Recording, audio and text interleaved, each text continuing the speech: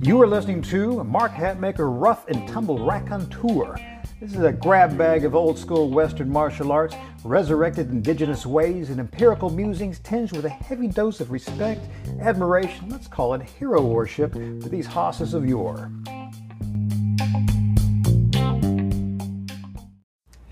Hey crew, this is Mark Hatmaker coming to you from the Comancheria. Today, let's discuss a little bit about everyday awareness, warrior awareness. Let's say we're going to steal a concept from Plains warriorship, indigenous warriorship, and apply it to our everyday life. So we're going to talk about the concept of the killing hand. Cool name, huh? All right, there's a 90% chance that you, dear listener, are right-handed. Left-handedness has an approximate 10% distribution in human populations. So all you 10% of lefties out there listening, appreciate it. Some research shows there's an approximate 30% of us who delegate tasks between hands, so we call this ambidexterity. But if we dig deeper in this mixed-handedness, the research shows this is not even true even-handedness, meaning this 30% still shows a hand preference on fine motor skills. So, for example, we may have, even though we do fairly well with switching off, we still find there's a tendency once we get down the nitty-gritty or stress is on, we're going to have a dominant hand. Now, disclosure, how this kind of can mix up in the individual. Like I am a righty who boxes southpaw. I sign my name with my right hand, and I work the bowie and tomahawk with the right side, but I find my left hand's more facile in gun work. I mean, I'm in that 30% twilight zone, but when confronted with a new task or skills deteriorate under stress drills, etc., stream cold and all that, every time I put it through the outer limit stress test, right hand dominance manifests more and more starkly. So keep in mind, ambidexterity is not a true 50-50 proposition.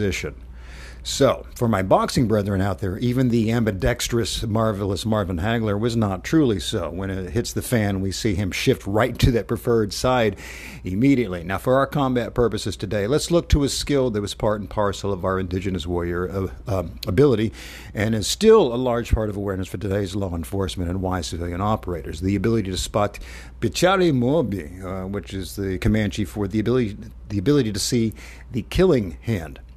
Now, the killing hand is the hand that will most likely wield the weapon with utmost facility. This is the hand that will flick into the face with the greatest speed. This is the hand likely to be wound up in the uneducated haymaker when you're facing someone down. It's also the hand that indicates the side of the body will show the greatest facility and likely tendency, even in grappling and scuffling once an altercation hits the ground. Often whenever we're training grapplers, if they're just going for the straight sportive aspect, we train them to pass to offsides, because if you treat them to go to the offside, a lot of people are great about defending on their good side. People have a tendency to pass to one side more than the other, so you're trying to change this up. People definitely show a preference, whether it's on the vertical or horizontal environments.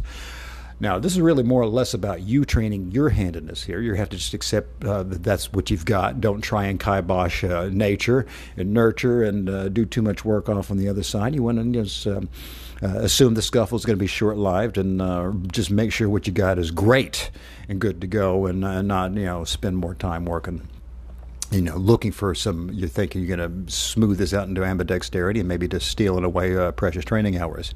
This is more about awareness of how other people move. You want to be able to spot their handedness at a glance. I mean, you can do this every time you're out. I mean, I do this all the time at stores, not from a level of Oliver Stone paranoia. It's just easy to see what you're doing. This hand's here, this hand's here. This is the one's going to flick. This is the one's going to reach for the weapon. And by the time you follow that down, you see who's carrying and who's not.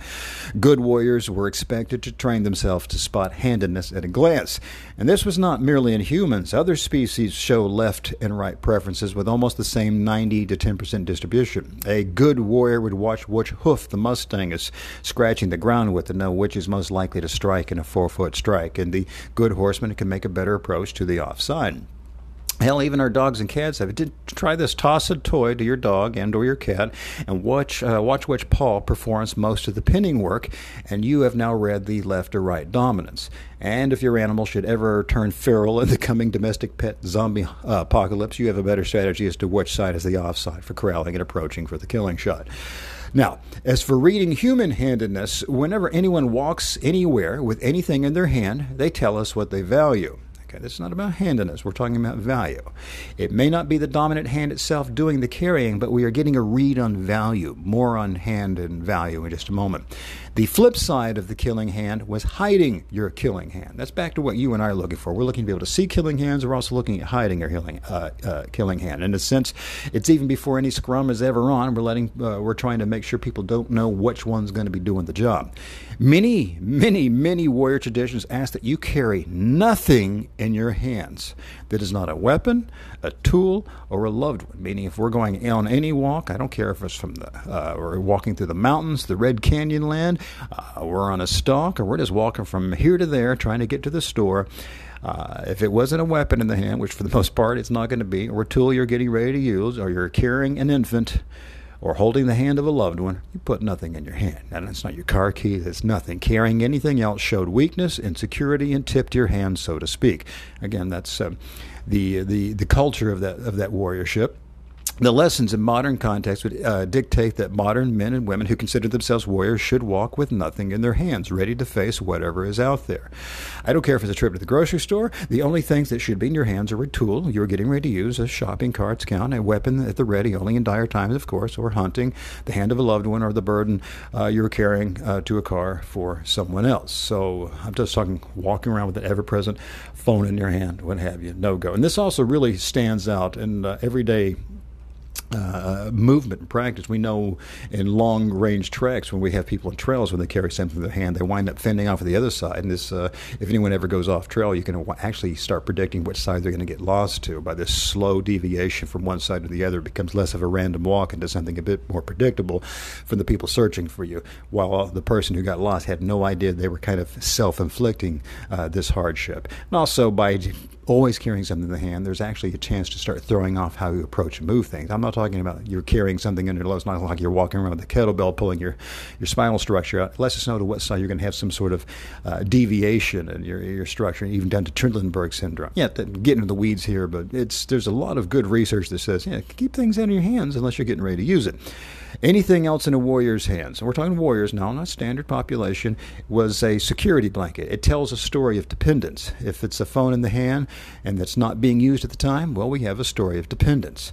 If we feel the need to travel with an item in our hands, we are signaling that we need it. The warrior tradition asks us to look at what we hold and question our relationship with it.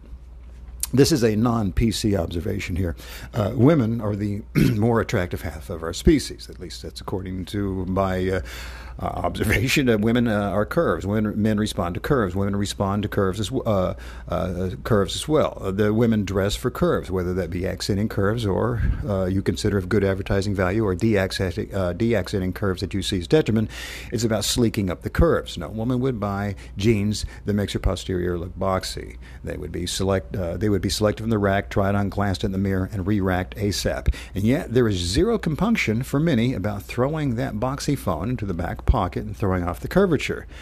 Now, the only reason I bring this up is because it seems that the studies have showed this signals the phone is valued over the presentation. That's an important concept to keep in mind. That signals something pretty significant. It signals that you are going to be dealing with that phone. So watch for this phone in pocket signal and tell me I'm wrong. Let's get back to handedness signals now. A few fairly hard rules for detecting handedness. 1, the presence of a firearm on hip and butt positioning. That's a rather obvious tell. We can say that's how the firearm is positioned. Lets us know which hand was positioned for a particular hand to get easy access to. Which front pocket carries keys is fairly certain for men. Look for the key bulge in the dominant side pocket. Usually right-handed men will put them down there in that right pocket there. Women primarily carry purses over the non-dominant shoulder, so the dominant hand can pry into the extracted contents. So, for example, if the woman is right-handed, she might throw the purse over the left shoulder. Right hand is the digging around. Men usually place their billfolds in the non-dominant back pocket, so the non-dominant hand can remove the billfold, and the dominant hand can pluck out its contents to make the payment. Now, phones in rear pockets of either gender, often the same rules as billfold. It will be the non-dominant side, and you pull out non-dominant pockets, so extraction can be done with the non-dominant hand. The dominant hand can swipe, poke, and prod to its contents. Not a hard, fast rule. The studies are still being done on it, but right now it seems to be hold more often than not. The hand that reaches for an item more often than not is as a useful sign as watching your pet penetrate the ground. So when we're in the everyday world, when we're talking about here, it's just not the items in the body. If someone is at the store and they're reaching out for that pack of gum or whatever, that hand is usually the one that you would have to look for. An infant being carried is often in the non-dominant arm, so the dominant hand can attend to the child with finesse. Sure, there's going to be occasional shifts here, but for the most part, we throw it in the non-dominant arm. These few right here I'm talking about should get you going. I'm not talking about you should carry these rules around and say, this is what he said to look for. No, it just means we start opening up our eyes and noticing so we can see.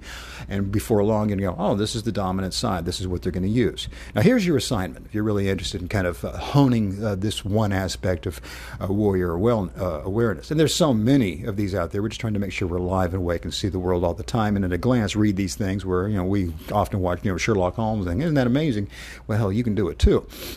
For the next week, attempt to mentally call the killing hand of any and all you see. You can just in your mind say right, left, right, whatever. With a little bit of practice, it becomes second nature, and you can wander a crowded public square with the mental tally running at right, left, right. Could be left, no, right. He just stopped to tie a shoe, giving me a definite right signal. On and on.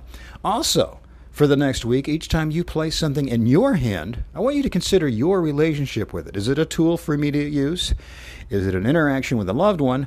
Or is it a dependency gesture that gives away your own killing hand easily to other wide awake and wide open warriors there? So there's your assignment, a way to observe others and always, almost always, just as important, observe yourself. See what you got, see what your tells are.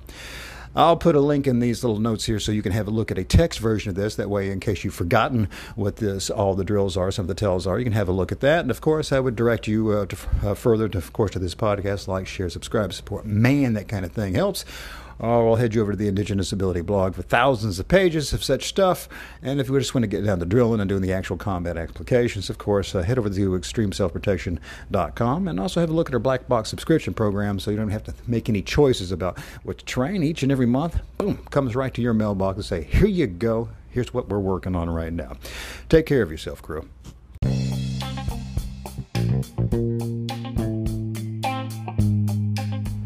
Well, if you dig what we just discussed today, I'd like to invite you to like and subscribe to the podcast. Hell, support it if you want. I'm not your dad. Do what you want. And if you're a glutton for punishment, just visit our website, extremeselfprotection.com. You'll find links to the blog, all of our products, and hundreds and hundreds and hundreds of more pages of like musings.